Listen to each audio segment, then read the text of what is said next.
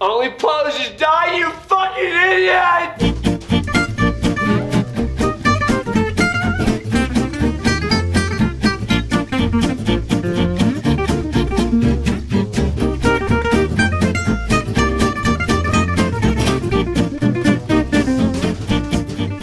Today I watched a video of a guy playing the Maxwell Murder song all the way through with one hand because he literally only had one hand.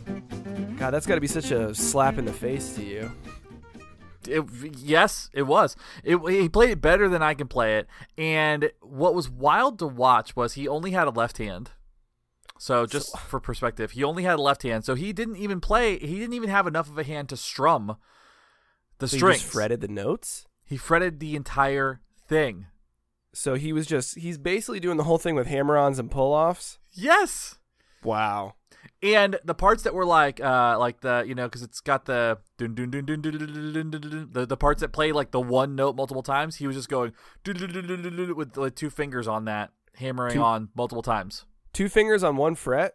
Yeah, he would just go well, because he only had one hand, so he couldn't strum it. Oh my god. Dude, there are some people out there who have so much talent that it does frighten me. Speaking of bassists, there's a couple of bassists. I don't know how it happened, but you go down the YouTube black hole, and they're just like these bassists like challenge each other's to slap offs, and it's insane. I watched this dude play. I mean, he does everything. I forget what his name is, but he takes songs and he basically levels up as he goes. He'll be like, this is Give It Away on level 1. And then he goes all the way to level 10 where he's just basically using both hands to play the song. And it just blows my mind. And it's also like, it's impressive. And I wish I could do it. But it's also frightening. And I'm not sure we need it. Yeah. I've watched a couple where it just is like, you watch somebody do this thing and you're like, I can do that. I can't do that. No, I don't. And then you go, I'm never going to do that. And I just, that happens a lot when I watch like bass videos where I'm like, oh, this guy's going to play this thing. And it's really cool to watch. I mean, I just was like, I saw this video and I was like, I'm going to check this out and see how he does it. And he did it and it was perfect. And I was just like, that's not even fair, because I've been watching for a little bit, Matt Freeman's been doing, and Scott Shiflett do. They'll just on Instagram, they'll just record them playing a song, and Matt Freeman right now is just doing a ton of playing Rancid songs and playing Op Ivy songs and just saying like, hey, here's the song, here's how I play it. Oh my god, and he's so good, and you're like, it's cool to watch him because he's just like, it's whatever, because he's so chill about it. But Scott Shiflett is funny too, because like every now and again he'll play something, but he'll get like a really shitty guitar out, like he'll get a Flying V, and he's like, oh yeah, by the way, this is Crazy Train. And he plays something, but he's wearing like big glasses and he's wearing a wig while he does it. Scott Shiflett being the bass player from Face to Face, for those of you listeners who don't know. Yeah, underrated, which I think we've spoken of before. Sorely underrated, but seriously like a huge contender in the world of punk rock. Like Fat Mike, Matt Freeman, Scott Shiflett for sure. Most definitely. Yeah, I mean, I would even put Scott Shiflett over Fat Mike. Well, no, I definitely would too, but I think Fat Mike is also underappreciated, because if you listen carefully, not only is he singing, but he's ripping some shit. No, he's great. He's pulling it off. Yeah. Oh, 100%. But going back to the idea of like just watching these unreal bass players, it's like they definitely, or just musicians in general, they definitely sold their like part of them to some nether realm to be able to do this thing. Like they are not, they split their soul in half and sold that to some dark force to be able to do the things they do, because it doesn't make any sense on a human level. Yeah, it's unreal, man. I don't know, but I do feel like, I don't know what it is. Maybe the generation that came after us, maybe all the medication we were given as kids had some weird after effect that made so many of them savants. Because, like, I take it back to skateboarding. Like, I've said it before, I started skating before Tony Hawk came out, the game. And I noticed a definite improvement in everyone who started after that game came out, because they had no fear. They're like, yeah, no, you're totally supposed to frontside flip a 16 stair, like, second try. It's totally what you're supposed to do, Yeah. And now that I got my board back, and I've been skating this really smooth straightaway in my neighborhood. And I landed some kick flips again. I felt good about it. I landed some frontside 180s again. But then I'll watch YouTube videos now, because I didn't have YouTube when I was skateboarding. And I'll watch people, and it's inspiring, but it also just bums me out, because I'll never be what I used to be, which wasn't even half as good as many of these people. Music too, same thing. Yeah, oh yeah. There's a guy on Instagram I follow now. It's a skateboarder, but he like builds these weird contraptions out of his skateboard. So when he does a kickflip, it flips itself. Jesus, it's really bizarre. Like it'll be like he'll do a kickflip, but only half of his board will flip because it's on like an axle. So like the board will like split in half and twist on its own, and it doesn't make any sense. I don't understand. I never could understand skateboarding anyway. I could never even stand on anything that rolls. So, I was always that observer that was like, that looks cool. Go team. Yeah, you didn't stand on the barrels. You just threw them. Yeah, pretty much. As the Donkey Kong caricature that I am. Well, hi, everybody. Welcome to I Don't Want to Hear It. I'm Mikey. And I'm Shane. And this week, we are doing an episode on desert island discs. Shane, would you care to explain what that means? Yeah, so you always anybody who loves music, or this kind of always comes up in any sort of hypothetical, and it's always the worst hypothetical, because it's like, I don't give a shit about this thing if I'm on a desert island, like I'm trying to survive. Right. But that's always the question. Like, it's always a funny one where it's like, if you were on an island and you could have like 5 movies, what would those movies be? And 3 of them are The Matrix. But when 5 copies of Scarface. 5 copies of Scarface. And so I love the discussion about music, because I think that people who really love music, this is an impossible question. And so when we started talking about this, I love the idea of impossible questions and trying to justify your decision in a highly irrational situation. And try to be like, yeah, this is a thing that I would need on a desert island when I'm probably going to starve to death and nobody will ever find my bones. Yeah, this whole episode is basically dumb answers to an impossible question, but we thought we'd tackle it anyway. Now, and I think it's going to be fun. Yeah, and when we say desert island discs, are these the only... there are so many other albums in contention, so we're going to do more of these, because my actual list of desert island discs has to be at least 100 records long. But these 3 easily really stand out to me. That's why I picked them. I actually changed one of mine today, so that speaks to the volume of like how that can ebb and flow depending on like where you're at and what moment. But I think my 3 are good, and I think they're pretty representative of who I am in general. So I think you might be surprised by mine. I don't think you're going to be surprised by mine at all. Nope, it's going to be Biohazard. It's going to be King of Queens soundtrack. I don't know. I couldn't think of anything. Never mind. Forget I said anything. That's a show, okay? Starring Jerry Stiller, a fat man, and a Scientologist. And Patton Oswalt. Former Scientologist. Yeah. Before we get into what we would take with us to the desert island, let's do a right profile. Yes! Say, where did I see this guy? Shoot his right profile.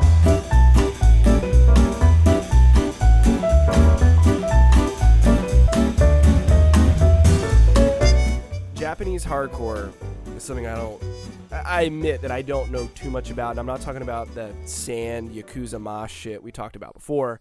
I'm talking about the classic Japanese hardcore that is so influential, like Gizm or Jism. I've never known how to pronounce it. I always thought Gizm sounded better, even though it's probably Jism. It's probably Jism. Yeah, Gauze, Deathside, those bands, like brutal, fast shit that I guess is like super influenced by Discharge, which is another band that like I like, but I didn't grow up with, so I don't fucking freak out over them. The band I chose this week is heavily influenced by the Japanese hardcore, and that band is called Devil's Den. Devil's Den. Awesome name. I heard today somebody describe hot sauce as the devil's semen, so we're running a theme here. Now, Devil's Den is definitely influenced by some of the bands I just said, and I know, because I don't know that much about Japanese hardcore. I know some people say, like, Deathside is nothing like fucking Gauze. Like, I don't give a fuck. Shut up. I'm talking about just the influence of their ferocity. You know, and there's something about Japanese hardcore and bands that are influenced by it. And I'm talking many of like the Holy Terror bands, Integrity, those types of bands.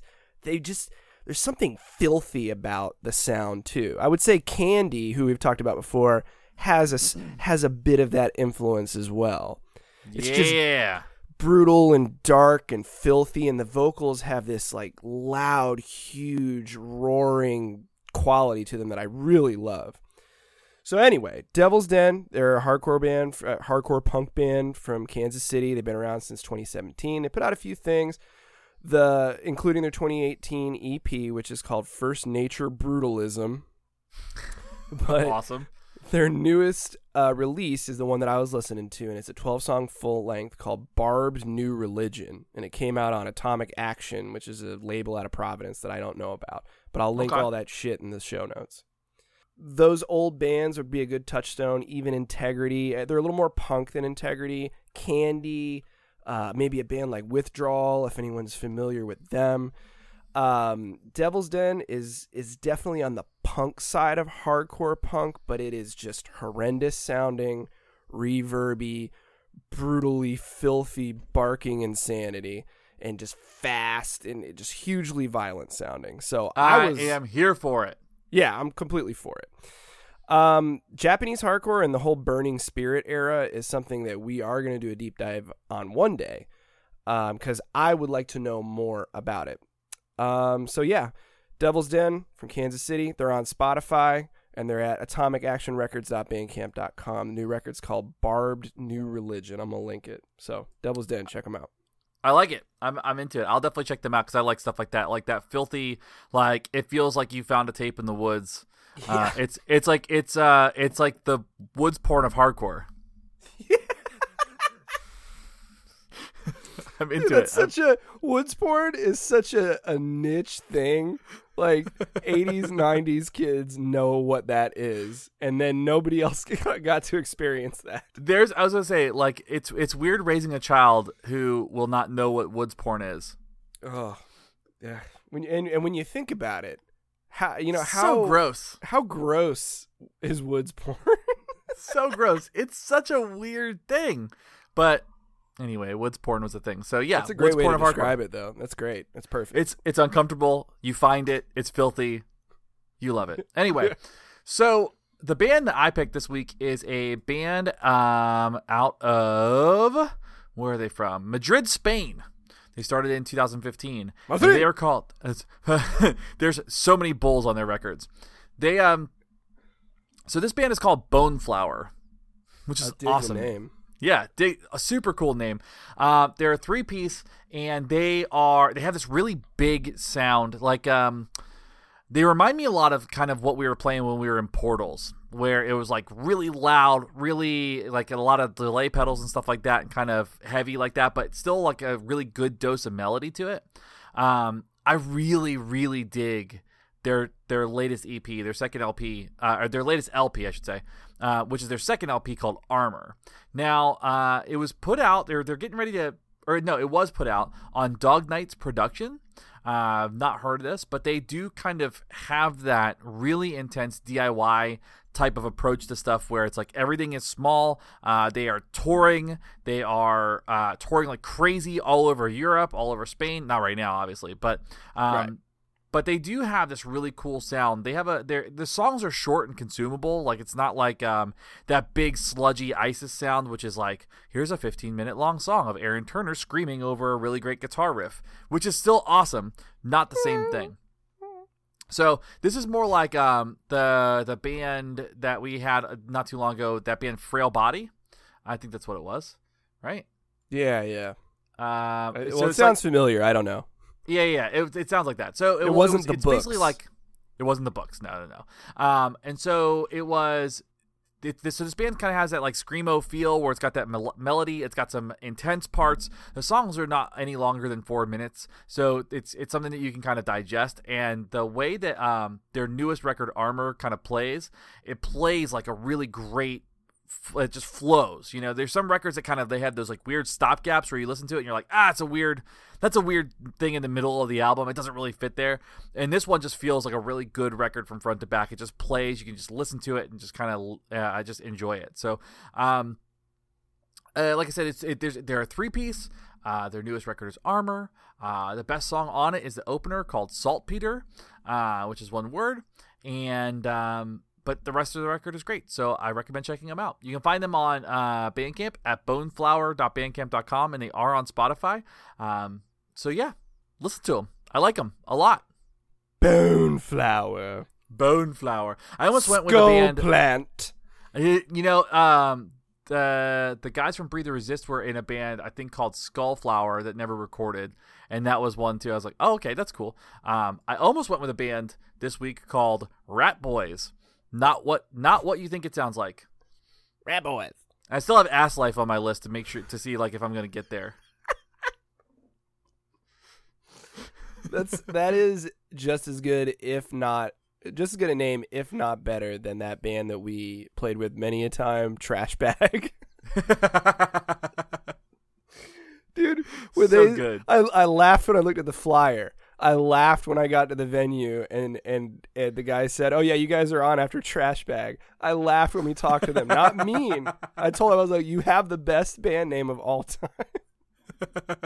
When I said yo, give it up for Trash Bag. They played first, and I started laughing.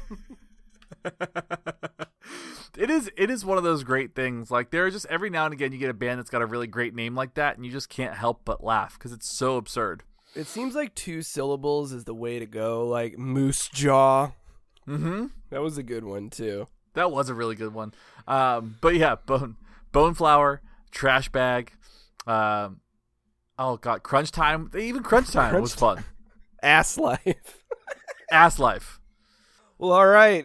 You want to go get stranded on this desert island? Let's go fucking get on. Let's go get some coconuts.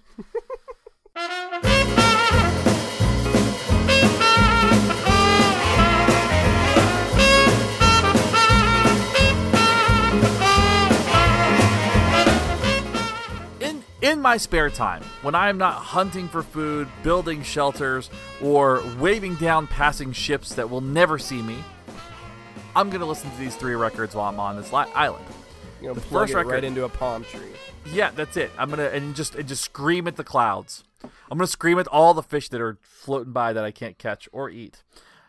Speaking of being on a desert island, have you ever thought about that first person that ever ate a lobster? Oh, yeah, because it is a strange thing when it's not presented to you in a fancy way. So it's just a big sea roach. It's a big sea roach, but also, if you don't prepare it a certain way, it's toxic. Yeah, so the first, 100 people that ate a lobster probably died from it. And so who knows why they continued to do it, but then, somebody added butter to it, and it was just like, oh, yeah, this is the best thing ever. Yeah, buttery roach meat from the sea. Yeah, put it on a roll. So, one thing that I try to do when I was talking about these records is kind of talk about like why I think it's important, provide some facts around the record, and just talk about why this record was so meaningful to me in general. So the first one I'm going to start with, and this is going to be my number 1. I'm going to go 1 through 3 instead of 3 through 1. I'm going to start with number 1. My number 1 is Green Day Dookie, and I struggled with this one. So here's why I struggled with this one, because it's not my favorite Green Day record. Insomniac is my favorite Green Day record. It is a good one. It is a good one, but Insomniac is fantastic. I think Insomniac is a better record in general. I think it's better written. I think that I liked the song Westbound Sign and like Stewart and the Avenue. Like, those songs are so good. But here's the thing with Green Day's Dookie. I got this, and I've talked about this before. I got this tape when I was 8 years old. And it led to so many different things. Now, I found it, and I really started liking the band because of the song Longview. Longview came on the radio, and it came on MTV, and the video was really weird and kind of strange, and it's the first time I ever remember really seeing punks, like kind of thinking about that, where it's like, oh, he's got green hair. Oh, what's Green Day mean? Finding out that it's all about weed. But found that out later, too. But I found it from Longview, and really Green Day is this album, Dookie, is the hit record for theirs. Like, this was the thing that put them on the map. Even though Kerplunk and Smoothed Out Happy Hours and all that, or whatever that whole thing is called, those albums are good albums, but this is the thing that put them on the map and really kind of helped bolster the punk movement in the early 90s, which was kind of cool. Yeah, it probably would look completely different without Green Day. Yeah, I would imagine, like, without Green Day, without Rancid, without No Doubt, and the Mighty Mighty Bosstones, and all those bands kind of, like, blossoming up at that time. But, yeah, with Green Day showing up and doing what they did, I mean, think about this. Like, Green Day's Dookie came out in 94. Ooh. Okay? So, 94, like, it was recorded 93, 94. They played Woodstock 94. Like, yeah, which I'm going to talk about. So, when I started thinking about this record, a couple things. I want to provide some facts for everybody, okay? First, the album was originally titled Liquid Dookie. So stupid. So stupid. Dookie's Here's why bad they called enough. it Dookie. Yeah, Dookie was bad enough. The artwork is awesome. The artwork references Black Sabbath and Led Zeppelin and Sesame Street and all this really weird stuff. If you see I that had the artwork, poster it's like, on my door when I was a kid. I had the poster. It's Loved so it. cool. And so so the reason it was called Dookie was because they were referencing their poor touring diets. If you've ever been in a band on tour, you know that your diet sucks while you're on tour. And so they had actually used it in reference to, because Dookie is another term, I guess, for a nuclear bomb. And they were like, oh, well, so are our shits because we're on tour. It took 3 weeks to record this record, which I think is interesting given that it is a straight up punk record. But it took 3 full weeks to record it. And those are those are kind of the only two facts I have about the record. Now, this album and the song When I Come Around, that song specifically is the reason that I picked up a guitar. It's the reason I wanted to play music. It's the reason that I started learning any instruments, and the reason that I even wanted to listen to music as much as I did was because of that song. That song made me want to be a musician. Mm-hmm. And just I don't know, man. This record was just really important for me at that time. Now, I would say standout songs on this album. I have a favorite. I have a couple favorites. I would say all of them, but I think Burnout is really, it kicks off this record really cool. One thing I noticed is a lot of their records start off with Tré Cool starting with his drums. Yeah, doesn't Insomniac start off? It's like a snare hit. Well, so it's no, it's a oh yeah. Yeah. So such a great even opener, like it really is. It's fucking awesome. The song All By Myself was written and performed by Tré Cool. Yeah. So the story behind that is apparently they were at a party and they just grabbed the tape and recorded it at the party. So they didn't even record it in the studio with the album. So that was kind of funny. One thing that I thought was really interesting, the song Basket Case. Because you remember the video for Basket Case and how wild that was? I absolutely remember it was one of the first videos I saw on MTV, and it was the first like true punk song that I ever became obsessed with. That chord progression, I was just like, that is the coolest fucking thing I have ever heard or will ever hear. Yeah, which is accurate. So now, cool things about this video. If you're not familiar with the video, it's filmed like they're kind of like mental patients in this mental ward, and there's like all this weird kind of like kooky stuff happening, like really trippy stuff. It was filmed in the Agnews Developmental Center, which is an abandoned mental institution in California. So it was filmed in an actual mental institute. It was filmed in black, and it was filmed in black and white, and then colorized later. So it does kind of look like weird and washed out, yeah. Yeah, so that was one of the cool things about that video that I thought was interesting. Now, another kind of the last thing that I'll mention about this record is that they played Woodstock 94. And if you're not familiar with Woodstock 94, this also had headliners Aerosmith and Metallica. Okay? Woodstock 94 was fucking awesome. It also had Nine Inch Nails. It had a bunch of really great bands on it. But what this was really known for in their performance was their mud fight. You know, Nine Inch Nails was in the mud pits, which is disgusting, and then they got up on stage and played, which was disgusting. But Green Day specifically got into a fight with the crowd. They stopped playing they stopped playing their set and were throwing mud back and forth with the crowd when kind of the mud pits started. And I remember watching that and being like, that looks like it's so much fun. these guys are not playing their instruments; they're just throwing mud at people. And I don't know, they are just burned in my head. And Green Day Dookie was like the start of that. So that's why I put that as my number one for my Desert Island Discs. It could very easily have made my list. It's one of my favorites. That 3-album run of Dookie, Insomniac, and Nimrod, I think is so perfect. There's not a bad song. I mean, just some of the only thing is like some of them are overplayed, like Brain Stew, but there is not a bad song on those 3 albums. It's incredible. And if all you know is fucking Eyeliner, Green Day, they were a so much different band. Well, you know, I when we saw them, they played in St. Petersburg, and I got to actually see them, and for the first time ever in my life, and they even played like King for a Day. They played a fucking great set, but they played King for a Day, which you're like, that's a song that you picked. It was a blast. It was so much fun. I love King for a Day, and I love that song Walking Alone on Nimrod, with the harmonica. But yeah, Dookie, I was obsessed with it, dude. The artwork on the artwork, and then the drawings on the inside. There was a different drawing for each lyrics for each of the lyric sheets. Yeah, and it just Tré Cool does not get enough recognition for being a fucking fire drummer. I mean, he is just the shit that he comes up with such a limited space. 4-chord punk, and it just blows your mind every time. Yeah, I mean, it's simple, but it's like he's like a drummer that just knows where to put the sounds. Oh yeah, dude. I mean, We're Not Dead covered She. Mm-hmm. Yeah, it was a blast. I'm telling you, it really is. What, like, and when we were kind of going over these, I was like, man, this is really hard to decide. But I the first thing I thought with like favorite records ever, Dookie was like the first thing that I thought of. Yeah, it definitely that's my number one on my list. Yeah, it's good. All right. Well, I actually have a pretty big absence. Like if I was to think about my favorite records, the most defining records, the ones I'd want on the desert island while I was being eaten by sharks, because I went into the water up to my knees. Right. Most of them would not be hardcore records. But I did have one that I feel is pretty indispensable.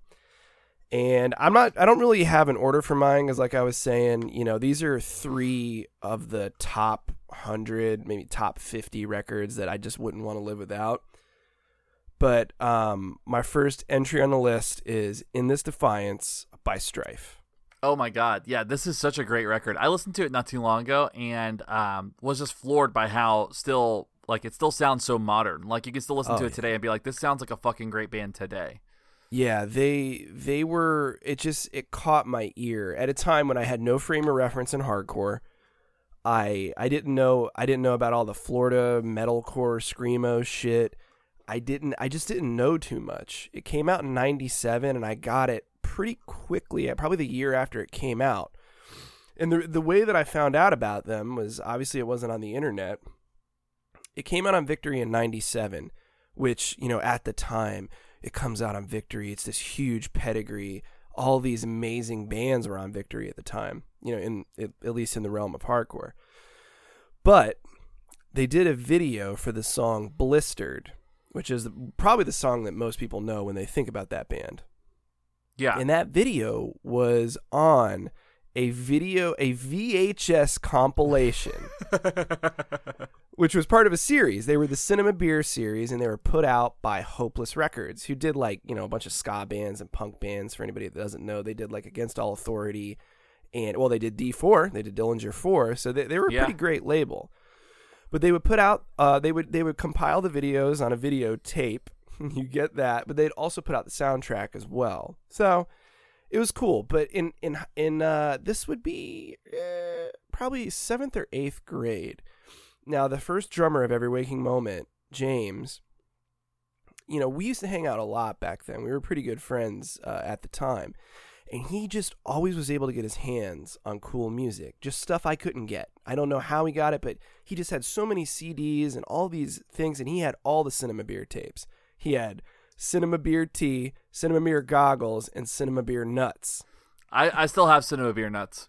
So, Cinema Beer Nuts was the one that Strife appeared on, if I'm remembering correctly. And there were so many great videos on that one. I may be getting it mixed up with Goggles, but I believe Cinema Beer Nuts. It had Debt by Face to Face, which was such a cool video. It just made me want to pick up a guitar. Hyena by Rancid just made me want to skate. Even Doing Time, MXPX, that's one of my favorite songs that they ever did. I'm not a fan of that band, but that's a great, great songs. There's a few duds, like Goober Patrol, I think. And they had one of they had one of the songs from when Slapshot decided to become a terrible butt rock band. But at any rate, it was pretty much just hit after hit after hit. But when I saw the video for Blistered with no frame of reference, I was enthralled. Okay, there was no story to the video. It's 5 guys playing instruments in a warehouse. They didn't have mohawks. They didn't have studded jackets. No flashy appearances. They had shaved heads, T-shirts, shorts, Vans. They were me, okay? Except Rick Rodney, the singer of Strife, of course, resembled Alex more than he resembled me. Yes, he had so many muscles. Yeah, but it was just unlike anything I'd heard before, and I was into the initial metal bands that you get into when you're in middle school. I knew Pantera, I knew Slayer, Metallica, I knew Sepultura. I had a metalhead friend who turned me on to a lot of cool stuff. See, you started a way better space. I started with Cannibal Corpse. Yeah, and he wasn't a big death metal fan. He liked thrash, so I didn't really come to have an ear for any death metal or grindcore until I was much older. I've said Cannibal Corpse so many times, I never thought of what that actually meant. Yeah, you're eating a dead body. Yeah, like, how insane. But I've said it all the time, like, oh yeah, Hammer Smash Face by Cannibal Corpse. Great song. Yeah, it's fucking disgusting, but it's great. Yeah. So the thing was, those bands were heavy, especially Pantera, who I still love. I'm Metallica and Slayer. I can kind of take or leave. I'm not a huge fan.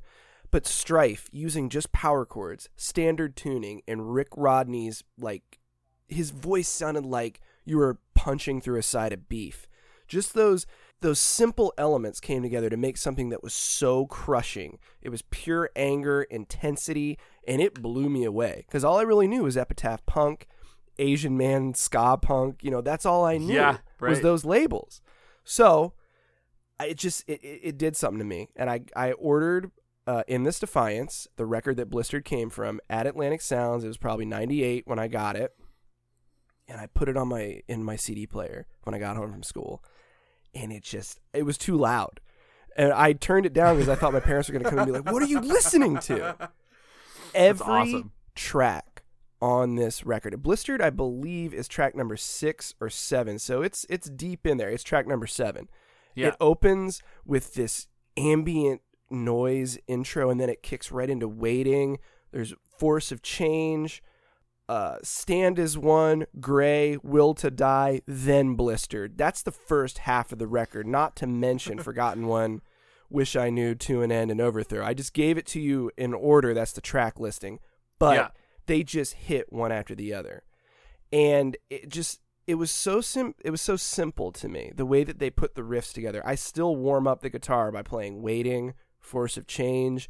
Those riffs are just timeless. And like you said, they sound modern.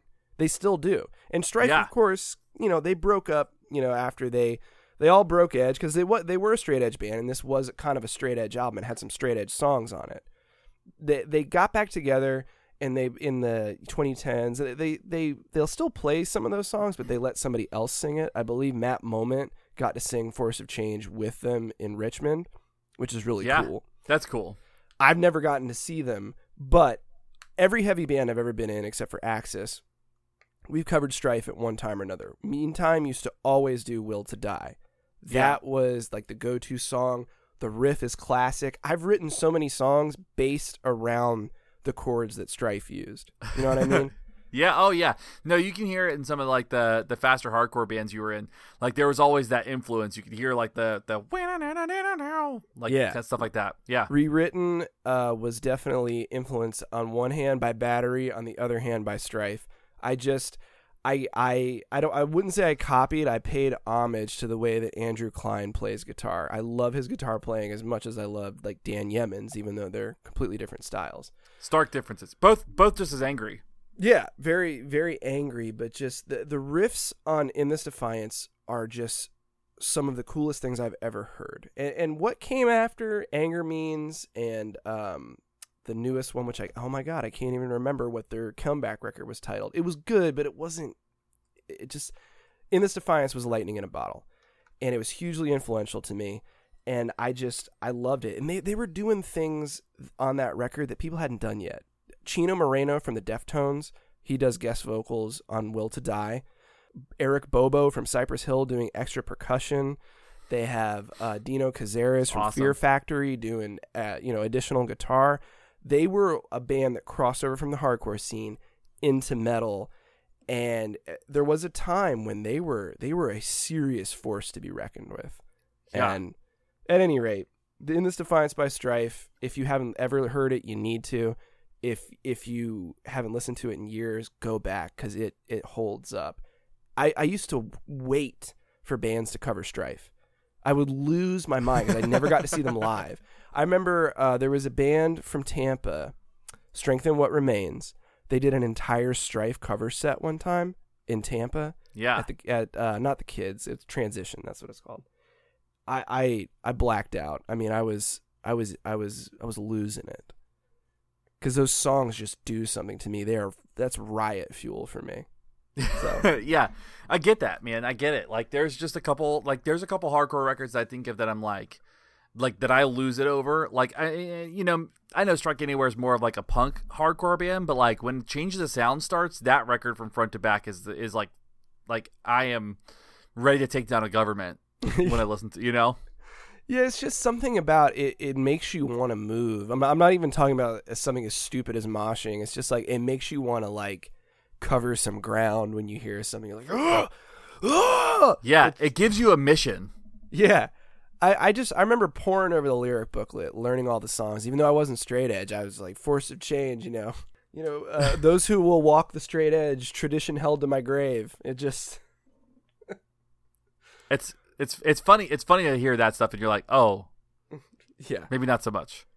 There's a good interview with Rick Rodney about it. Like, he talks a little bit about Breaking Edge and stuff. It's from their Witness to Rebirth was their comeback record, but it's from around then. So yeah, it's on YouTube. That's a good kickoff, man. I like that is a great record. That is a really great hardcore record, especially for people who are just like discovering hardcore. Like, you want to give the Mount Rushmore of hardcore records, like that would be up there. Yeah, the heaviest band to ever play in standard tuning. Slayer's in standard tuning. I mean, I would. It's different. It's different. I guess I can't. Yeah. I guess they're not heavier than Slayer, but.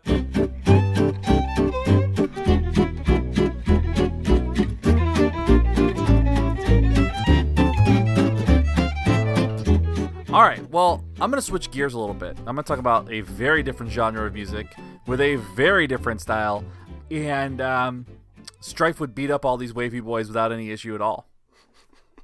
So my next record on here is by a band out of Brooklyn called The National, and the record is Boxer. Now here's the thing. I know this is a newer record. This is not something that I grew up with. It's something I discovered well into my adulthood. It's okay? It's at least like 10 years old, if not more.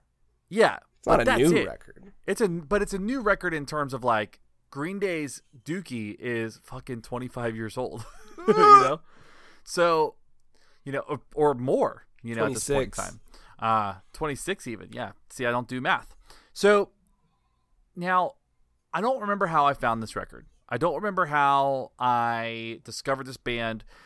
Again, this is, for me, one of those records just hit me at the right time for whatever reason. They have some songs that are just incredible. I love all of their albums from Alligator on. Like, Alligator's great. Even their stuff before Alligator was really good, but it's just kind of different. And this is where I feel like they were at their best, when they knew how to play as a band. They figured out how to play together as a band, and they started to kind of get a little bit experimental, but not really. Sleep Well Beast is a really great record, but it's really experimental. Trouble Will Find Me is a really great record. Again, there's some like kind of different stuff on there. Their newest record is fucking amazing, but there's some experimental stuff on there too. Boxer is very stripped down. If you're not familiar with The National, though, They are an indie rock band out of New York, and they are made up of 2 sets of siblings. So I didn't know that. Yeah, so there's the singer, Matt Berninger, and then there are twins, Aaron and Bryce Desner. So the guitar players are twins, identical twins. So it's weird because you're like, wait, what? How is he playing a different guitar right now? And one of them is named Bryce, so that's not good. Yeah, and then there's also the drummer and bass player are brothers, and it's Brian and Scott Devendorf. And so they've been a band for quite some time, since I want to say they started playing together since around 91. So they've been around for a fucking long time. And what's cool about them is, it's like I said, it's just kind of an indie rock band. This record, though, starts with one of the coolest songs, Fake Empire. It starts off with this really cool piano riff. It's super catchy, sad kind of storytelling lyrics that people really enjoy. As a matter of fact, what's great about this band and the guy's lyric content is that the band jokes and calls him the Dark Lord because he's always so sad. I mean, he does sound sad. He does sound sad, and the storytelling is that About Today brings me to tears almost every time I hear it, because it's just talking about, like, it's literally talking about 2 people that just aren't talking, but it's like, I want to talk to you and I want to see if you're okay, and I'm afraid that I'm going to lose you if I don't, but I don't have the strength to just talk to you. It's like talking about 2 people laying in bed and you're like, oh, I've been there, I get it. So I don't know why this record is on this list, other than I feel like it's a perfect record and it just moves me. This band is a band that I don't know why they're one of my favorite bands. I would put them in my top 5 bands right now. This record in particular is one that is really high up there, because it just, when I hear it, it moves me. There's just some records that they hit you in a certain spot, right? Like, yeah. I remember growing up listening to a lot of the classic rock my dad listened to, but I would always gravitate to the songs too that had really good hooks and really good melodies. Like, I didn't like the Beatles for being kind of a boisterous, goofy rock band. I liked them for songs like Blackbird and songs like All My Life, and those songs that hit hard. Let It Be. Oh my God. Like those songs, like they pull something out of you that you're not prepared for. And to me, Boxer does that. It just grabs on to me, and it just rips my soul out in these different ways. And I don't know how to explain it other than that. It's what's weird too is Boxer is their 5th album, and so they have a ton of material before Boxer. They have a ton of material after, but Boxer is their 5th album. If you get a chance to listen to this record, listen to it front to back, listen to it, just sit and listen to it. But the standout song for me is the song Apartment Story. It starts off with this really cool snare. It's like, da, da, da, and then goes into like this really cool bass riff that plays over it. But the one lyric in the song is, be still for a second while I try to pin your flowers on. Can you hold my drink, or can you carry my drink? I have everything else. I can tie my tie all by myself. Like, it's kind of goofy like that. Yeah. But the chorus goes into, tired and wired, we ruin too easy. Sleep in our clothes and wait for winter to leave. And I'll be with you behind the couch when they come on a different day, just like this one. We'll stay inside till somebody finds us. Do whatever the TV tells us. Stay inside our rosy-minded fuzz for days. And it just kind of talks about, we'll be all right. We have our looks. We have our perfume on. It's going to be okay. And it's got this like strange hope in an album that's not really hopeful. And I don't know. I like I said, I don't really have a reason other than it just moves me. This album just moves me. And that's why it's on my list. Yeah, I really do like that album a lot. You're the one that got me into them. You told me it was right when it came out, I think. You told me to listen to that and Alligator, the one before it. I know those albums fairly well. I know Boxer the best, but I did listen to it quite a lot in the early 2010s. And I mean, it's just a good album. It's introspective, and I really like the guy's voice. It's so deep. He's got like a baritone voice. Yeah. And honestly, they're one of the best live bands I've ever seen too. I got to see them, and actually, our friends Cream and Renee were at the same show, and we saw them at the amphitheater. And I'm telling you, they played a perfect set. Like, there are very few bands that you watch and they're like, that's a perfect set, and they played a perfect set of music that night. They played every song I wanted to hear. They played so much off of Boxer, and I just was so, I mean, there were times during the set that I almost cried because I was like so into what they were doing. It just is unbelievable. So, yeah, that guy's voice is that's a good unreal. record, man. They're a good band. I'm not familiar with all their stuff like you are, but that's definitely something that I really like them. Yeah, I mean, I know we've talked about the idea of collaborations and stuff, and we've talked about that on like how cool that is on some records, and they lean really heavy on that later. As a matter of fact, the singer, his wife, Karen Besser, helps write some of the lyrical content. Like, she helped write the lyrics for Karen. She helped write a lot of the lyrics on the new album. They do all this really cool collaboration with these different orchestras and these different producers and whatnot, and there's some really cool stuff that they do. If you can get past like that whole artsy hipster for artsy hipster sake, they kind of feel like that vibe at first, but when you kind of get past that, they're like just musicians trying to do something cool. I'll tell you a good collaboration. What's that? Onyx and Biohazard. It's like totally in the same boat. All right. Don't worry, I'm going to bring it up. My last one's is a good one. Oh, my last one is quite cheerful. Good. All right, so for my next pick, I've chosen a record and a band that we talked about on here several times, so I'm not going to have too much ground to retread, but one of the other albums that, yes, I did pick formative records. I guess I didn't need to. There are modern records that I really love almost as much as some of the stuff I'm listing here, but the record I chose is You Are Freaking Me Out by Sam I Am. Oh, damn it. I almost put Sam I Am on my list, and I would have put Astray on there, but You Are Freaking Me Out is so fucking good. That's why I felt safe picking this one, because I knew you'd probably pick Astray. I'd pick this one. They're both incredible records. But You Are Freaking Me Out came out in 97, same year In This Defiance came out, and I found out about it around the same time. So Amelia used to BMX, and she had all these BMX videos. Once again, VHS tapes coming into it.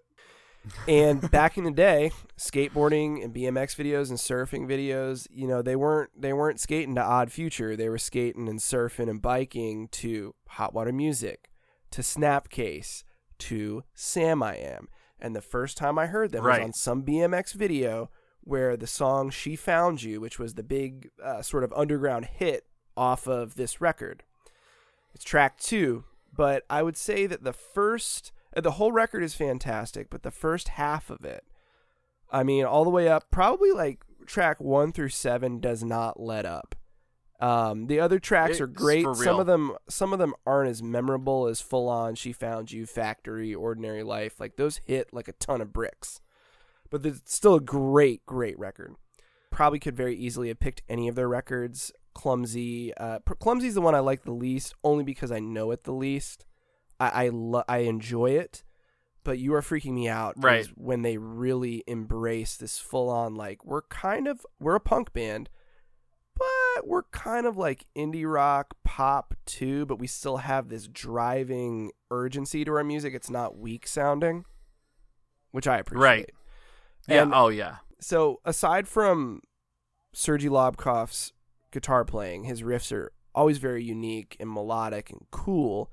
The one standout factor with this band is the vocals, and that's the guy named Jason Bebout, or Bebot. I don't know how you pronounce his name, but he just has this... It's Bebout. Bebout? Yeah, okay. I think it's Bebout. He just has this voice that can convey so much emotion, but without ever resorting to screaming or being very sing-songy. You know, like when you hear pop punk bands or you hear melodic rock bands, a lot of times you get this high register, and I've just never liked that. Bebout's voice is mid-range, it's strong, he just conveys a lot of feeling with it. And you know, like I said, I could have picked any of their records. Clumsy, this one, Astray, Whatever's Got You Down, and Trips. But this is the one that really turned me around for them. I think it edges the other ones out, and that's probably the nostalgia talking. But this record it reminds me of the late 90s, high school, skateboarding. And it's not like a good record has to remind you of something, but this one does. And I think I heard it around the winter time, and I ordered it once again from Atlantic Sound since they didn't have it in stock. I got it. It didn't leave my CD player. You know, it was in everyone's car, and it's indelibly one of those formative records. But it just like with Strife, it sounds like a modern record. It holds up. If you have no nostalgia for the band, it doesn't matter. Their last 6 records have been flawless. But I would start at this one absolutely. if anyone's interested in Sam I Am, which we've already talked about. But seeing them live with Knapsack, that set was probably the most perfect set I've ever seen. They played everything I wanted to hear, and they played it perfectly and amazingly, and I was so happy.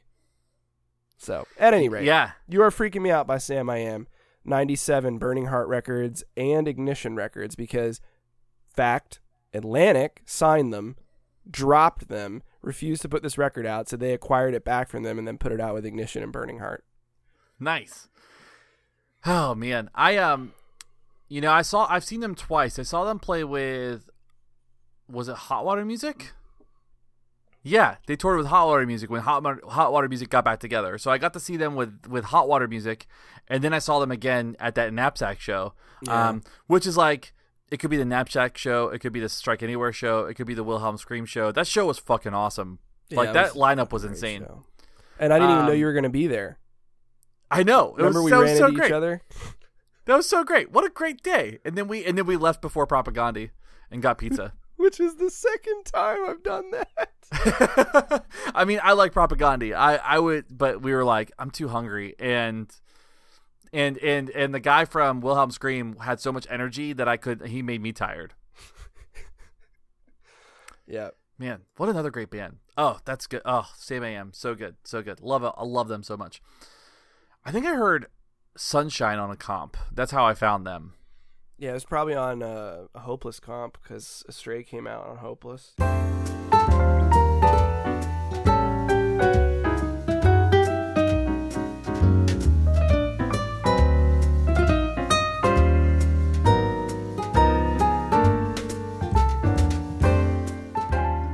So my last Desert Island disc for tonight is I would also say a flawless record. I've talked about this band before. I want to say we've probably talked about this record before, and it's one that we have, like, we've spent a lot of time around this record for multiple reasons. And this record is Everclear's So Much for the Afterglow. Yeah. Dude. We were just listening to it. Oh my God, so fucking good. So it came out in 97 as the follow-up to Sparkle and Fade. If you're not familiar, the hit song Everything to Everyone and I Will Buy You a New Life and Father of Mine came off that record. This record was like their big hit record. Sparkle and Fade had Santa Monica and Heroin Girl on it, but this one had kind of like more of the pop sensibilities that were more accessible to people, and they really had most of their big hits from it. The album after it, Songs from an American Movie, or whatever it was called, had like Wonderful, that song Wonderful on it, and AM Radio and stuff. But this was the one that I remember. 97, I was 11, so I was going in 6th or 7th grade. 6th grade, I was in 6th grade going, and then like I remember bringing the CD. I bought the CD. I remember bringing the CD and listening to it nonstop on the way to DC for my 8th grade DC trip. Okay. But spent all my money at the music store that we stopped at. You always do, you fucking idiot. I always did. And I'll have you know. That's when I bought. I didn't spend all my money. I spent the last bit of money that I had, so I didn't get any snacks on the way back. But I did get Slipknot's self-titled record on that trip. That's a solid buy. Worth it, 100% worth it. So I remember loving Sparkle and Fade. I remember getting Sparkle and Fade later, but I remember really loving this band. Just kind of Santa Monica was a song that I was really into. I remember when Everything to Everyone came out. I remember just being obsessed with that song. But I wanted to kind of provide a couple facts around this album. Now, first of all, Art, the singer, Art Alexakis, started the band when he was 30 years old. So, there's still hope. So he's in his 60s now, almost. Yeah, isn't that crazy? Wait, what is? So he's what he's year like. did they start? I think he's like my dad's age. What year did they become a band? Early 90s, like yeah, they were on 91. MTV in the early 90s. He's got to be pushing 60 at this point. Yeah, isn't that crazy? Man, They formed in 1991. holy shit, he's 59. Yeah, in Portland, Oregon. They talk about California all the time, but he's there. They formed in Portland, Oregon, and they actually formed when they started putting stuff together. They started getting. They wanted to be that band that was different than Nirvana at the time because Nirvana was blowing up too. Yeah. And you know, this Art would say, "Oh well, the scene doesn't really accept me here," and da da da da da. And the story is really he's kind of a drama queen. So now, what's interesting about this record? Now, first of all, it's record front to back, flawless. Kind of talked about that. It starts off with that really cool Beach Boys thing. It ends with the song California King, which is a really cool song. It has that really good secret track, which was on our I Don't Want a Christmas list. Yeah. And so, but the record itself kind of was a strange. There's a strange undertaking. It was their sophomore hit, right? They had World of Noise was their first record. They had Sparkle and Fade, which was like their first real record, and then So Much for the Afterglow. They were like, now we've hit it big. We have to record this thing. So they went in to record, and they started working with this producer named Jim Rondinelli. And they actually had to change producers in the middle of the recording because Art hadn't finished his lyrics for the record. And the record label called and had asked for an extension. They needed a couple weeks off while Art finished his lyrics. And the producer was like, nah. And so they got this guy named Neil Avron to come in, and he finished the record. So they had two separate producers working on this record because of they weren't prepared. Now, that lends itself to the discussion around, we've had this more than once, where how are you not prepared to walk into a studio and record your stuff? Yeah, that blows my mind. Unless you are a massive band and you have the money to burn, I just don't get it. It's naivete or just being stupid. Yeah, it's very strange. I never understood it. Like, I mean, maybe that's just because out of necessity, we just didn't have time, but I still just never understood that. I mean, we recorded a full length in 2 days. Some more things about this record I thought were interesting.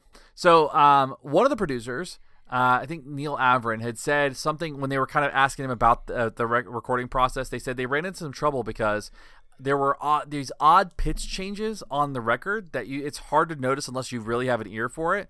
But he basically said if a band sucks live, it's because the producer is making them sound really good on the record. Like if they suck live and they're good on the record, it's because the producer makes them sound really good on the record, which is not far from the truth. But he had described that when Art would come in and he would work on stuff, he would speed up the tapes. So he would speed up the sound, and it would cause these weird pitch shifts on the tape that they were recording on, because they recorded on tape back then. And they didn't have the technology to actually adjust the pitch when he would speed up the tape.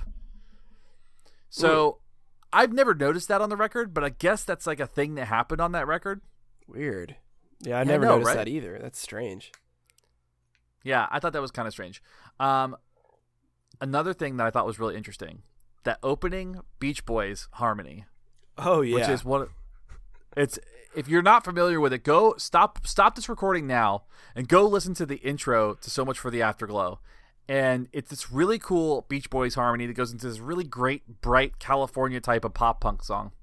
Not pop punk, but like this really poppy, like pop sensibility punk rock song.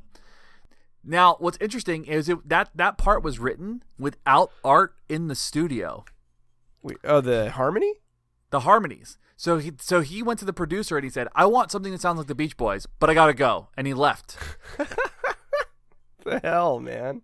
And they wrote it while he was gone.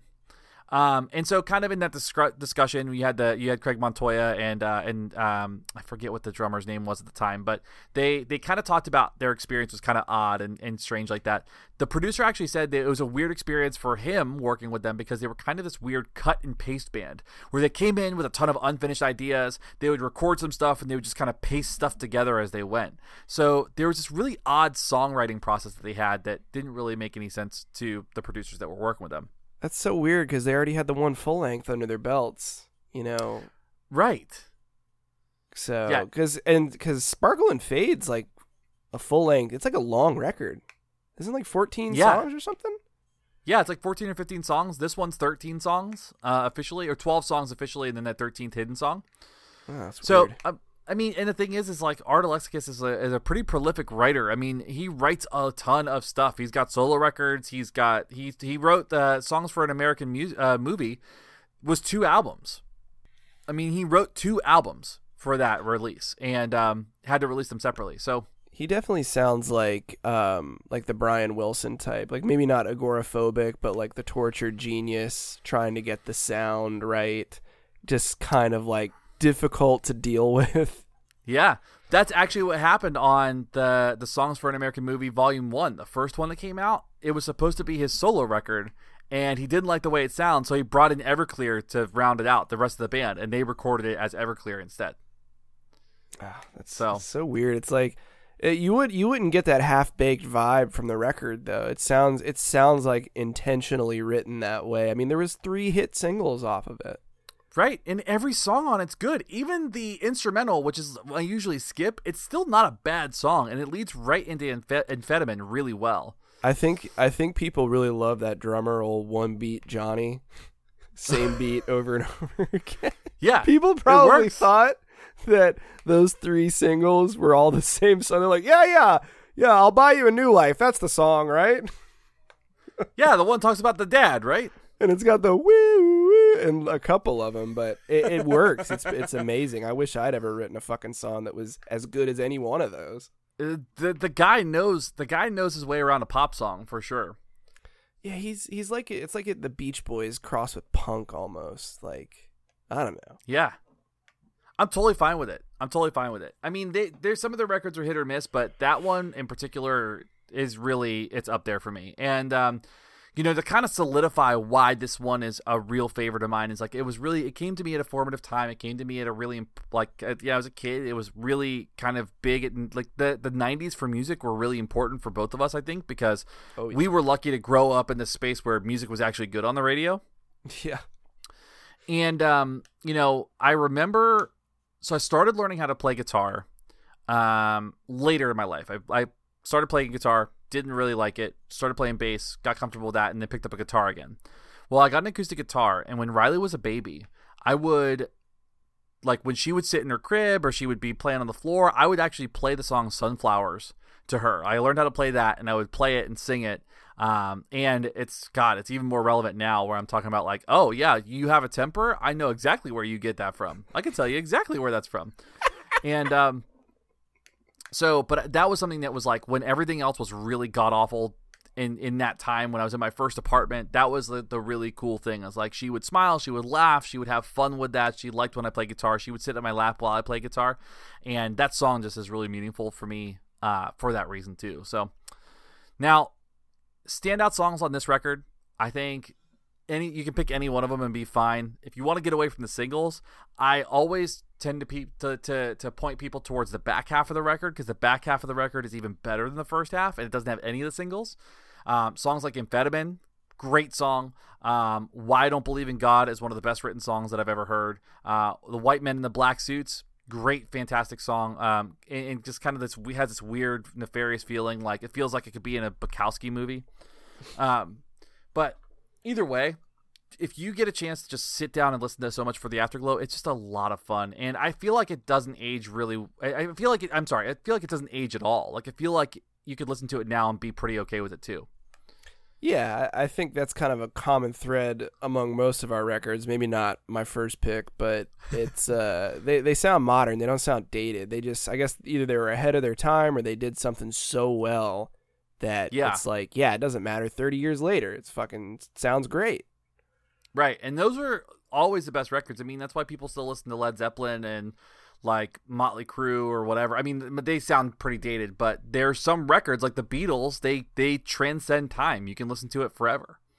I mean, yeah, well, definitely the Beatles. Dr. Feelgood though sounds. I know it sounds like the 80s, but they're doing some awesome shit on that record that most of those bands were not doing. So. Oh yeah. I mean, I always like Vince Neil's Kickstart My Heart. Yeah. Like, I don't know why he sounds like a chicken in that moment, but I always thought that when I was a kid. I mean, look, Kickstart My Heart, I know that's a song everybody knows, but when I hear that song, I want to punch everything. It makes me like want to duck my head down like a bull and run at a wall. When I hear the beginning of Dr. Feelgood, I just want to like walk like a bulldog, like dun dun dun dun dun dun dun, dun, you know, just like, strutting around trying to hold up your face folds. Yeah, barrel chested. I have bad back. I can't breathe.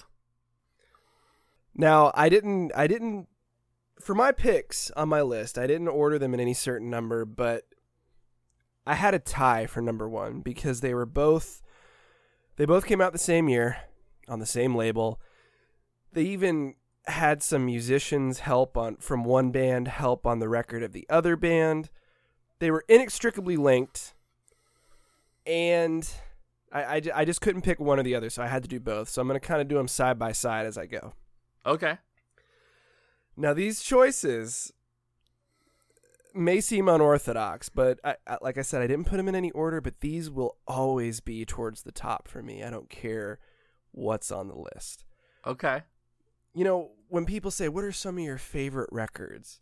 People from our era, they'll say like, you know, Suffer, Punk and Drublick, Energy, Dookie, all the records that we named. But Goldfinger's self-titled and Real Big Fish has turned the radio off. So I almost made a Goldfinger reference earlier because Mike Herrera from MXPX is the bass player for Goldfinger right now. Yeah, he is. Which I think is a big step up from his usual gig. Now, agreed.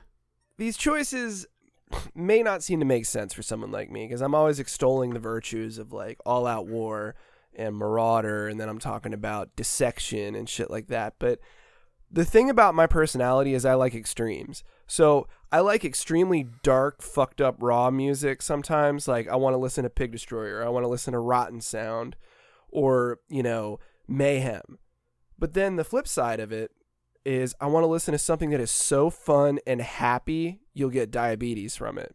And that's where Goldfinger and Real Big Fish and I still love so many of the ska punk bands, and especially these two records, it's not about nostalgia like I said before, but there is nostalgia, but that's not the only reason.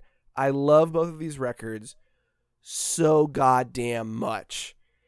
So we're going to go through them real quick. They both came out. Now, I heard 96. Some people say 95. Wikipedia says 95, but I could have sworn it was 96 that both of these records came out on Mojo Records. Now, this was a time when the Boss Tones were on MTV. No doubt. You know, tons. The Suicide Machines were even on MTV. It was the ska punk explosion of the 90s when all those third wave bands got popular for a couple of years, and then they all fell off. They all did Warped Tour like 2 years in a row, and then it was over. And that was it. I never tired of them. I never tired of these two records. So, Goldfinger, Real Big Fish. Goldfinger was more of a punk band. Real Big Fish, more of a ska punk band. They had a permanent horn section. Goldfinger had some ska songs, but they had more punk songs on their record. The self-titled Goldfinger album with the Space Lady on the front and the gold foil logo, which Alan Forbes, the artist who did that, also did AFI's Black Sails, Art of Drowning, and All Hallows EP, if you can believe that. Yeah, I can believe that. It's very stylized. Yeah. So with that Goldfinger record, most people only remember the hit, and that was Here in Your Bedroom. And then everybody remembers the record that followed it, Hang Ups, where Superman was the big hit single, and that was on like the Tony Hawk games, and everybody knows that song. And Hang Ups is a good record. It was a pretty good follow-up. But the self-titled record is a perfect ska punk record from that day. There are so many amazing songs on it, aside from Here in Your Bedroom, which I think is a fantastic song.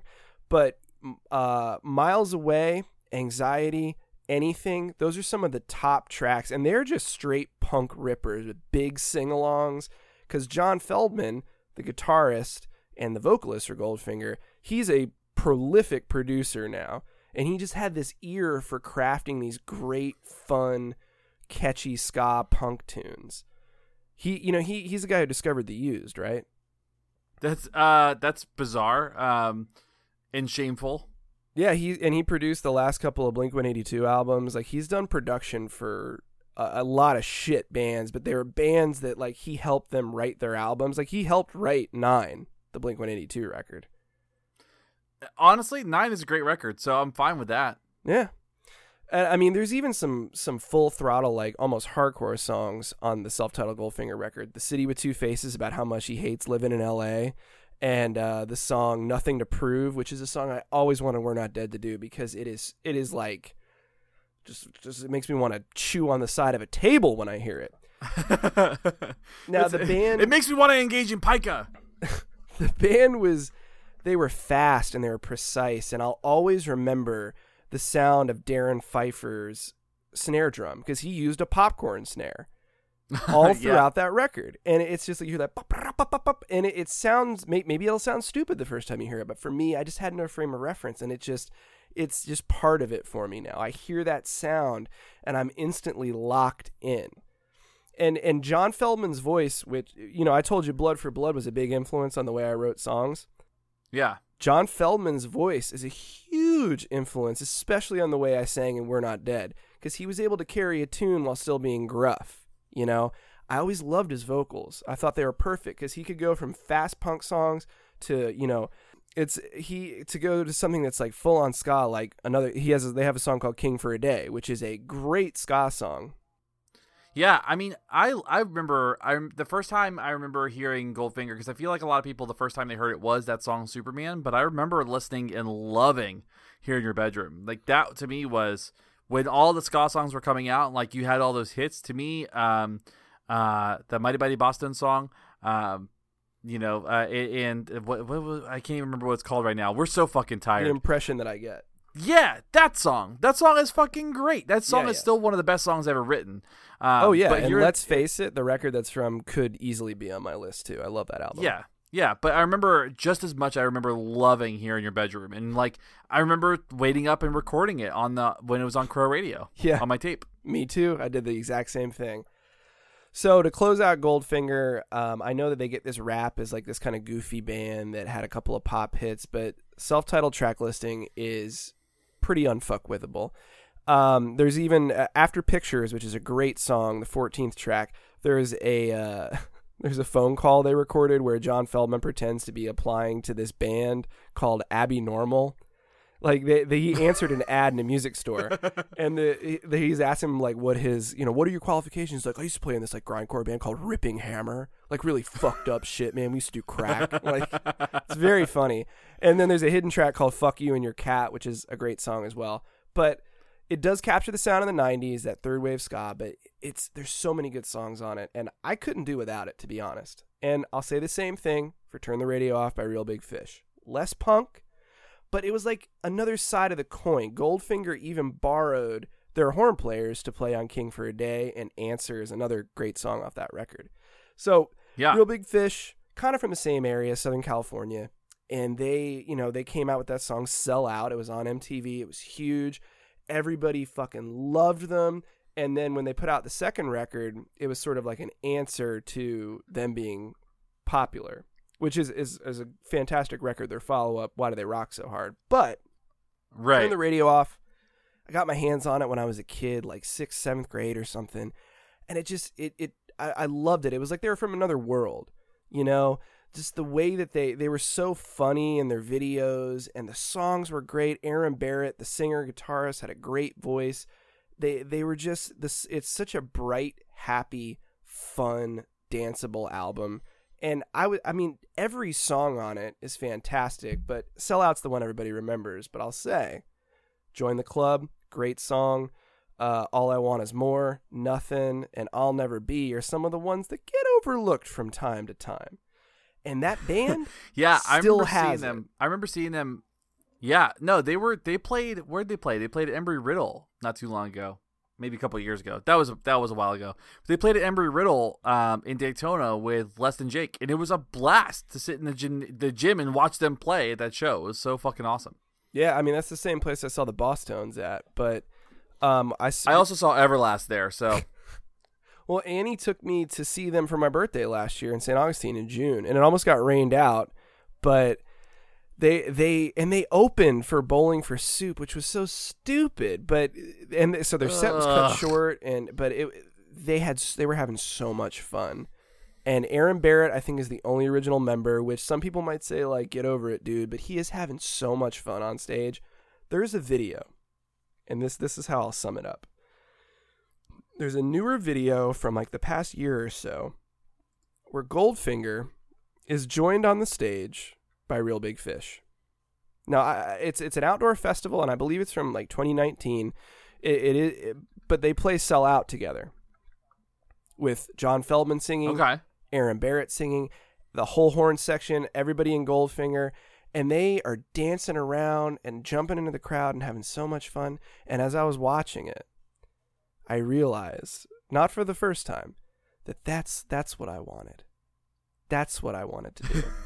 I didn't care about hardcore. I didn't care, I wanted to do that, and that was it. If I could have joined a ska band, singing, playing guitar, playing bass, if I knew how to play a horn, I would have done that and never looked back. But instead, I got stuck. You would have been a totally different person. I'm saying I might not have been so neurotic in my 20s. I might not be such a curmudgeon now. I wanted that more than anything in the world. That's what I wanted. And to see those bands come together, it was so fun and funny. Real Big Fish is one of the funniest bands you'll ever see live because they just have so much good banter. I saw them in I saw them in the early 2000s together at the House of Blues, and it was a great show. Goldfinger played fucking Smilin' by Operation Ivy. It was I know it sounds ridiculous that I picked these records, but Self-Titled by Goldfinger, Turn the Radio Off by Real Big Fish never fail to put me in a good mood. And I would have to have them on the desert island as I was beating the seagulls away when they tried to peck my eyes out. Yeah, I mean, I get that. Like, there are just some records that are just a ton of fun. Like for me, Destruction by Definition by Suicide Machines is that record. Another good one. A fantastic love that record. It's perfect and it's so much fun. Like the Van song, like that's so. Anyway, I don't think it's ridiculous. I think it's fantastic, and I'm so glad that you put those on there. I knew there was going to be ska records on there somewhere. It's just a matter of where they fell. As we do more of these episodes throughout, hopefully the years that we're doing this podcast, because I feel like there'd be a hole in my life if we didn't do this. Yeah, no joke. Less Than Jake, MU330, they'll all make it on there at some time. But, there's a good chance that if you're ever driving around Central Florida, if you're ever driving around Volusia County, and you see me going by, I'll be literally singing to one of those records in my car with the windows up or down. Doesn't really matter to me. That's true. That's accurate. Well, all right. Those are some of the records that we cannot do without. Strange as some of them may seem. Yeah, and again, to answer that ridiculous question, if I had to bring 3 records to a desert island, I would ask, why am I getting sent to a desert island? Yeah, what did I do? What did I do? Why do I deserve this? And why do I need records when I get there? Now, it's a ridiculous question. We gave you ridiculous answers, but also sentimental answers. But yeah, there's going to be probably more episodes because it's just impossible to pick, and it's going to ebb and flow. I mean, I could have talked about Stranger Than Fiction by Bad Religion nonstop.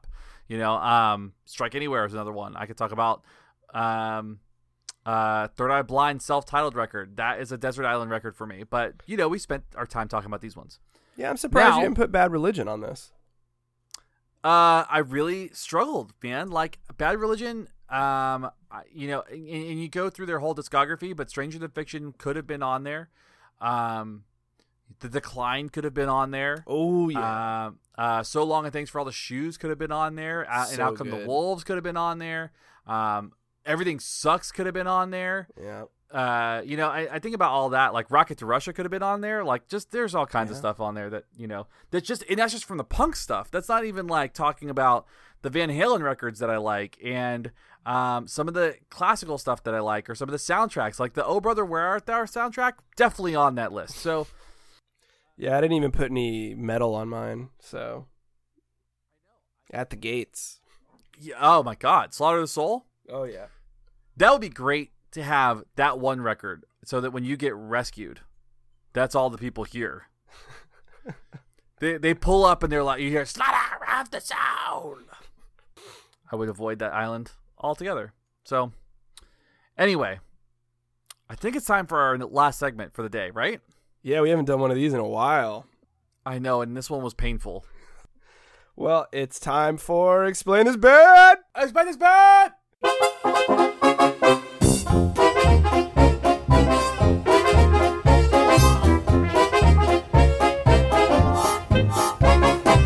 What the fuck did you become a punk for? Hey man, kid wants to be a punk. Let him be a punk.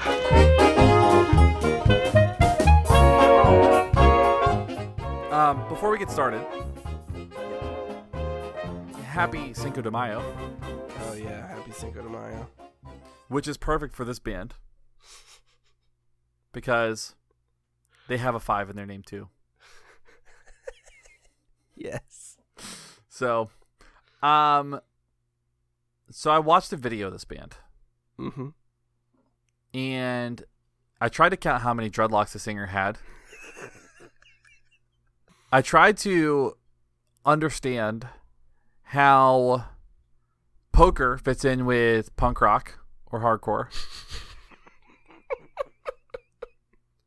And I was so just so very upset by the amount of bounce in their songs.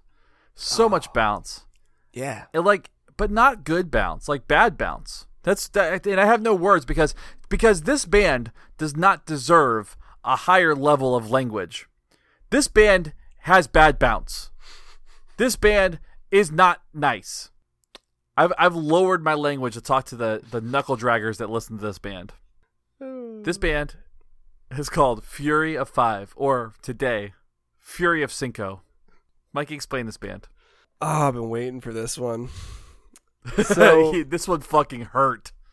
The saga of Jersey's most infamous sons can be summed up in one lyric. For years been pushed aside, shut out by foolish pride. Jersey won't be disgraced. We're taking respect. It's not where you're from. It's where you're at. That's the whole band right there. Yeah, they look like that lyric. Well, Fury of 5, hardcore band from Asbury Park, New Jersey, formed in 94. So they had a couple of LPs. First in 96, No Reason to Smile. That was their first one. Then they did At War with the World in 98, and This Time Is Personal in 2000. The last two they did with Victory. They were, in their day, it sounds kind of crazy, but they were on a lot of high-profile hardcore and metal tours in the U.S. They were definitely a crossover band. They toured with Madball, Earth Crisis, VOD, Integrity, Fear Factory, Propane. They played Dynamo Fest, which, that big outdoor European metal festival. Yeah. Pretty massive back in the 90s. If you want to know what they sound like, I will of course link them in the show notes, but they are very groovy, heavy, hip-hop influenced hardcore, thuggy, very similar to Biohazard, but even more ignorant. You might call them borderline nu metal, but I wouldn't, because I'm sort of like the sommelier of bands that nobody likes anymore. So That's fair. I hear the nuances and the tones and the notes. See, but I listen to nu metal, and I know nu metal is bad, and I can't listen to this. Like I think about, there was a band that came out a few years ago. Not a few years ago, like when we were kids, and they were called Crossbreed, and they were this really bad band. Or even I think of like Scrape, and Scrape. I forgot about that. Yeah. See, I've got a bank. You want to talk about nu metal? I could talk about nu metal all day. Talk about Crossbreed and Scrape and fucking Nonpoint. I would rather listen to Nonpoint. I saw Nonpoint play at the Iceplex. I would listen to Nonpoint every day of the week over this band. The only reason I would choose Nonpoint over Fury, seeing them live, is because I don't want to die, and I would die at a Fury show. Not because I like Nonpoint better. Because that sense of danger is integral to Fury of Five. They had this gangster vibe. They had this gangster look. I'm going to link the Do or Die video, which Shane watched, all the dreadlocks flying around. But the guys in the band and their crew, because they definitely had a giant crew with them at all times, they look like extras from The Sopranos. Because, those 90s hardcore fashion in all subgenres of hardcore was different. Okay, but especially these dudes. They wore like tracksuits, gold chains, wife beaters, big jackets. They were Jersey as fuck. They were more gangster than Biohazard, and there's a good reason for that. They were. So, the band has always had a reputation. They've always been feared. They were banned from like everywhere throughout their tenure. Everywhere in Jersey, they were banned. Mostly because of their vocalist and the antics that he would get up to. His name is James Ismeen, but he goes by the moniker Stickman. Ah. Now I don't know if Ismeen is his real last name, because everyone else in the band, Jay Fury, Johnny Anger, Chico Violencia, Mike Terror, Chris Rage, and Mad Mark, all had angry aliases. Why are they so mad? I don't know. So, because they're just gangster dudes from Jersey. They got to be pissed about something. So James Ismeen is the least confrontational of those names. If that's not his real name, if it was just like, yo, James is mean. it's sort of like, you got Jay Fury, Johnny Anger, Mike Terror, and then you got Johnny Bit of a Bad Attitude. He's the heart in the Captain Planet group. Well, actually, he's not. He's the scariest one out of all of them. So he's fire? He's the guy that stabs you to death with your own sharpened femur. So that's cool. Fury, yes, I do enjoy the music. I don't like all the records, but This Time Is Personal is one I really do enjoy. But it wouldn't be Fury without all the tall tales and legends of Stickman's violent exploits, which he has talked at great length about. So I'm not breaking any news here. There was this great blog, burningxtime.blogspot.com, that only did a few posts, but they interviewed Paul Bearer from Sheer Terror and Stickman and Jay Fury. This is about 10 years back, and they got the straight dope on a ton of incidents that happened in the 90s during Fury's heyday. So, just to name a few, they beat up Seven Dust, they beat up Coal Chamber, and they beat up Stuck Mojo. Oh, Stuck Mojo sucks. I said, no, Seven Dust and Coal Chamber, way better new metal bands than Fury of Five. Well, they beat up those guys. Stickman once called Phil from Pantera a bitch because he stopped a fight during Pantera's set. And the way he quoted himself was, "Yo, Phil, use a bitch." Wow. And he sounds like I want to read his poetry. Phil did not respond because even I think Phil Anselmo knew who Stickman was. They admitted to regularly traveling with a guitar bag filled with swords and other weapons, just in case. There was a story about Stickman disarming a guy with a gun, just took it out of his hand. A lot of stories about beating up Nazis in Philly. Also beating up That's okay. the European metalcore band Deviant after they borrowed their equipment, and then continuing to play through the equipment after they beat them up. And on the Propane tour, they were also touring with Pissing Razors, and the drummer was doing the sound, and apparently he fucked up Fury's sound, and then they beat him up. So they just sort of blast everybody who dared get in their way. Which, I mean, they're all angry. Yeah, and it sounds fucked up, and I wouldn't want to be on the receiving end of one of those beatdowns because these are real dudes, and they've admitted so themselves, and the stories have been borne out and corroborated. But hardcore and punk rock was not always meant to be a safe haven. We've talked about it before. The 80s and the 90s were different. We were lucky, etc., etc. We didn't have to fight to survive. Now, right. I will link the Burning Time blogspot so you can read the stories because they're great. It's on par with the Ezek interviews I've talked about, where he gets stabbed with a screwdriver and cries to The Cure with Rick to Life. Speaking of Rick to Life, this is the final. This is how I'll close out Fury here. This is the sort of epilogue to the story. So speaking of Rick to Life, for anyone who doesn't know who I'm talking about, Rick to Life was a guy so named because he sang for a band called 25 to Life, a New York hardcore band that was around since the early 90s. They were very infamous because Rick had a very unique vocal styling.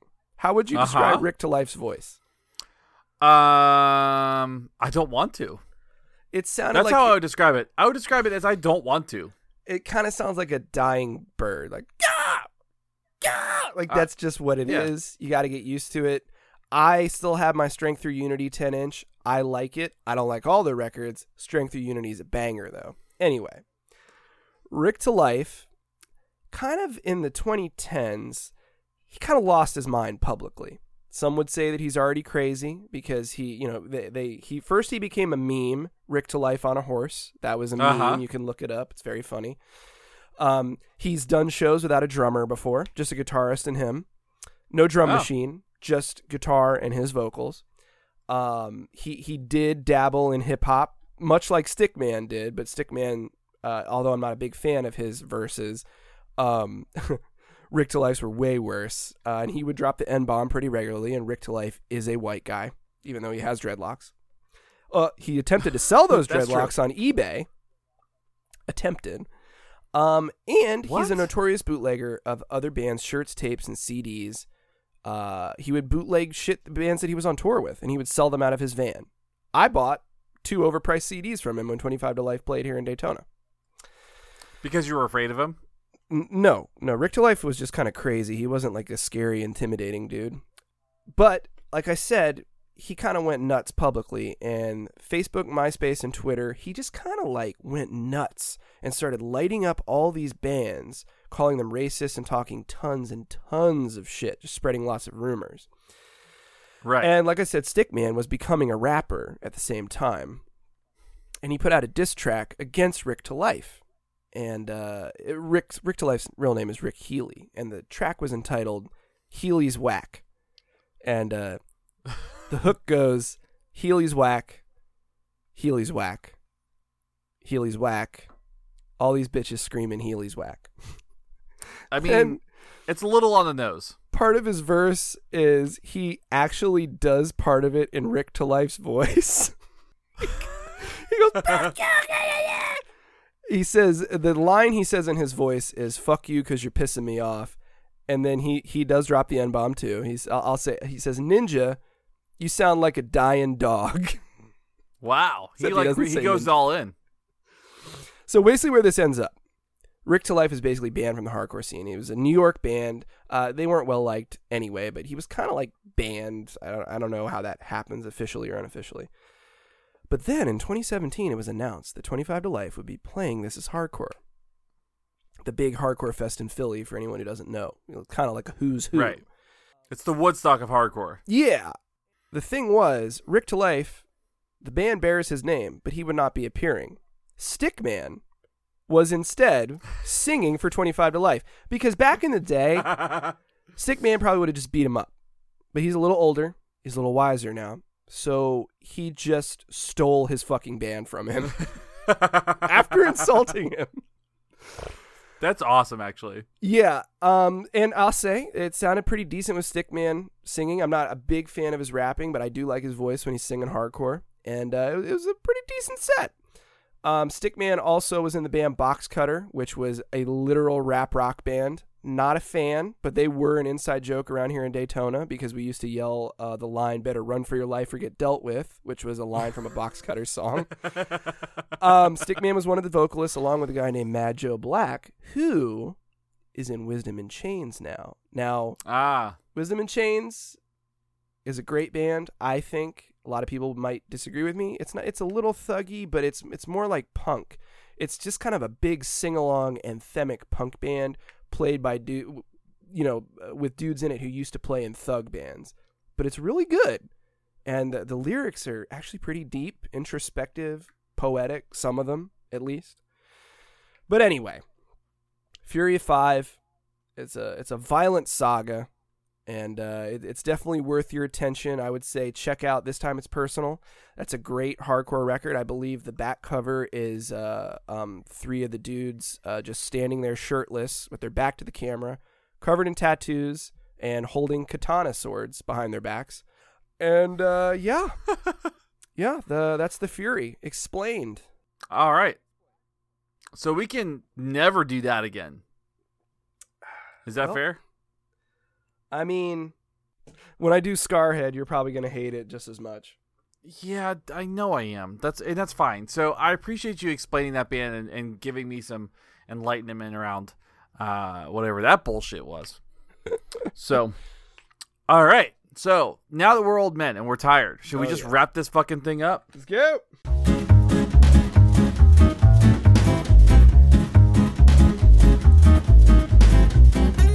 So first, our patrons. Huge shout out to Michael Osborne, Samantha Parnham, Laura Crosby, Kate Neal, Amelia Andrews, Matthew Fisher, and our newest patron as of this month, Jessica Crane. Thank you. Yeah, what? Craziness. Thank you so much. Thank you. It helps us. It keeps the lights on here at I Don't Want to Hear It. At that office we don't have. So it pays for the Zoom. So anyway, no, we appreciate you. We thank you for your patronage. I don't have any updates. Book is out. We're working on some stuff around the books. We're working on getting those shipped out. If you ordered a book, they're on their way, or you may have received it by the time this comes out. Yep. I am tomorrow, which is 5/6 at this time. I will be hand delivering some books with masks on, but I will be delivering books to the locals tomorrow. So be on the lookout for those as well. Books and disease. Books and disease. Yeah, you want virus? Got it. You want books? You can read while you can't breathe. Other than that, I don't have anything. Mike, you have anything? Any announcements? I don't. All right. So if you want to talk to us, find us on Instagram and I Don't Want to Hear It Podcast. Find us on Facebook at I Don't Want to Hear It Podcast. Find us on Twitter at IDWHI Podcast. If you want to email us, you can email us at oldpunksvstheworld, or you can visit our website at WND Press and email us there at wndpress@gmail.com. If you are interested in publishing a book, you can submit a manuscript there too, because we are interested in publishing books, doing DIY stuff. So that's all I got. All right, and if you head over to our website, I Don't Want to Hear It Podcast.com, click the link. It came from the beach to hear all of our shit.